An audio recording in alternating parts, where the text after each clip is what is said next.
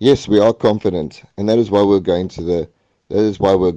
and that's to win a spot in the Olympics. It certainly won't be easy, with teams like the Netherlands and Italy and one or two others being in the top 10 in the world, and we are currently situated in 23rd. So it's going to be a really tough task, but with a good preparation and a little determination, we are definitely really going to give it a go. The French series held in November 2018 was the first part of our preparation for the end goal of the 2020 Olympics. After winning the African Baseball Championships, we are one step closer. The September qualifier is the final step, and we have a lot of planning to do for the next couple of months leading up to this.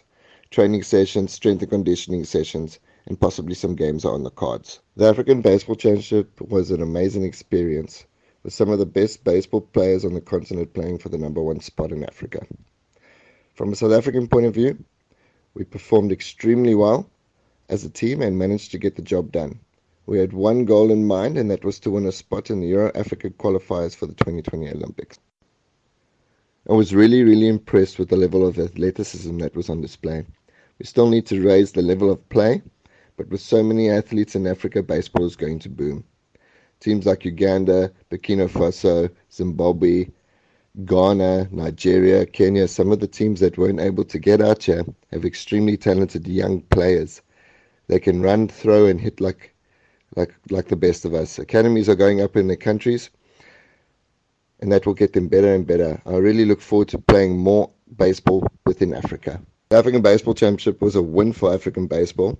Baseball is growing on the continent, and tournaments like this will not only help grow the sport in SA and Africa, but will also improve the level of baseball as a whole. Winning the most valuable player was a bit of a shock for me, as we had so many great candidates on our team. So I'm extremely humbled by the award. Thank you to my teammates and my coaches for pushing me and encouraging me and getting the best out of me.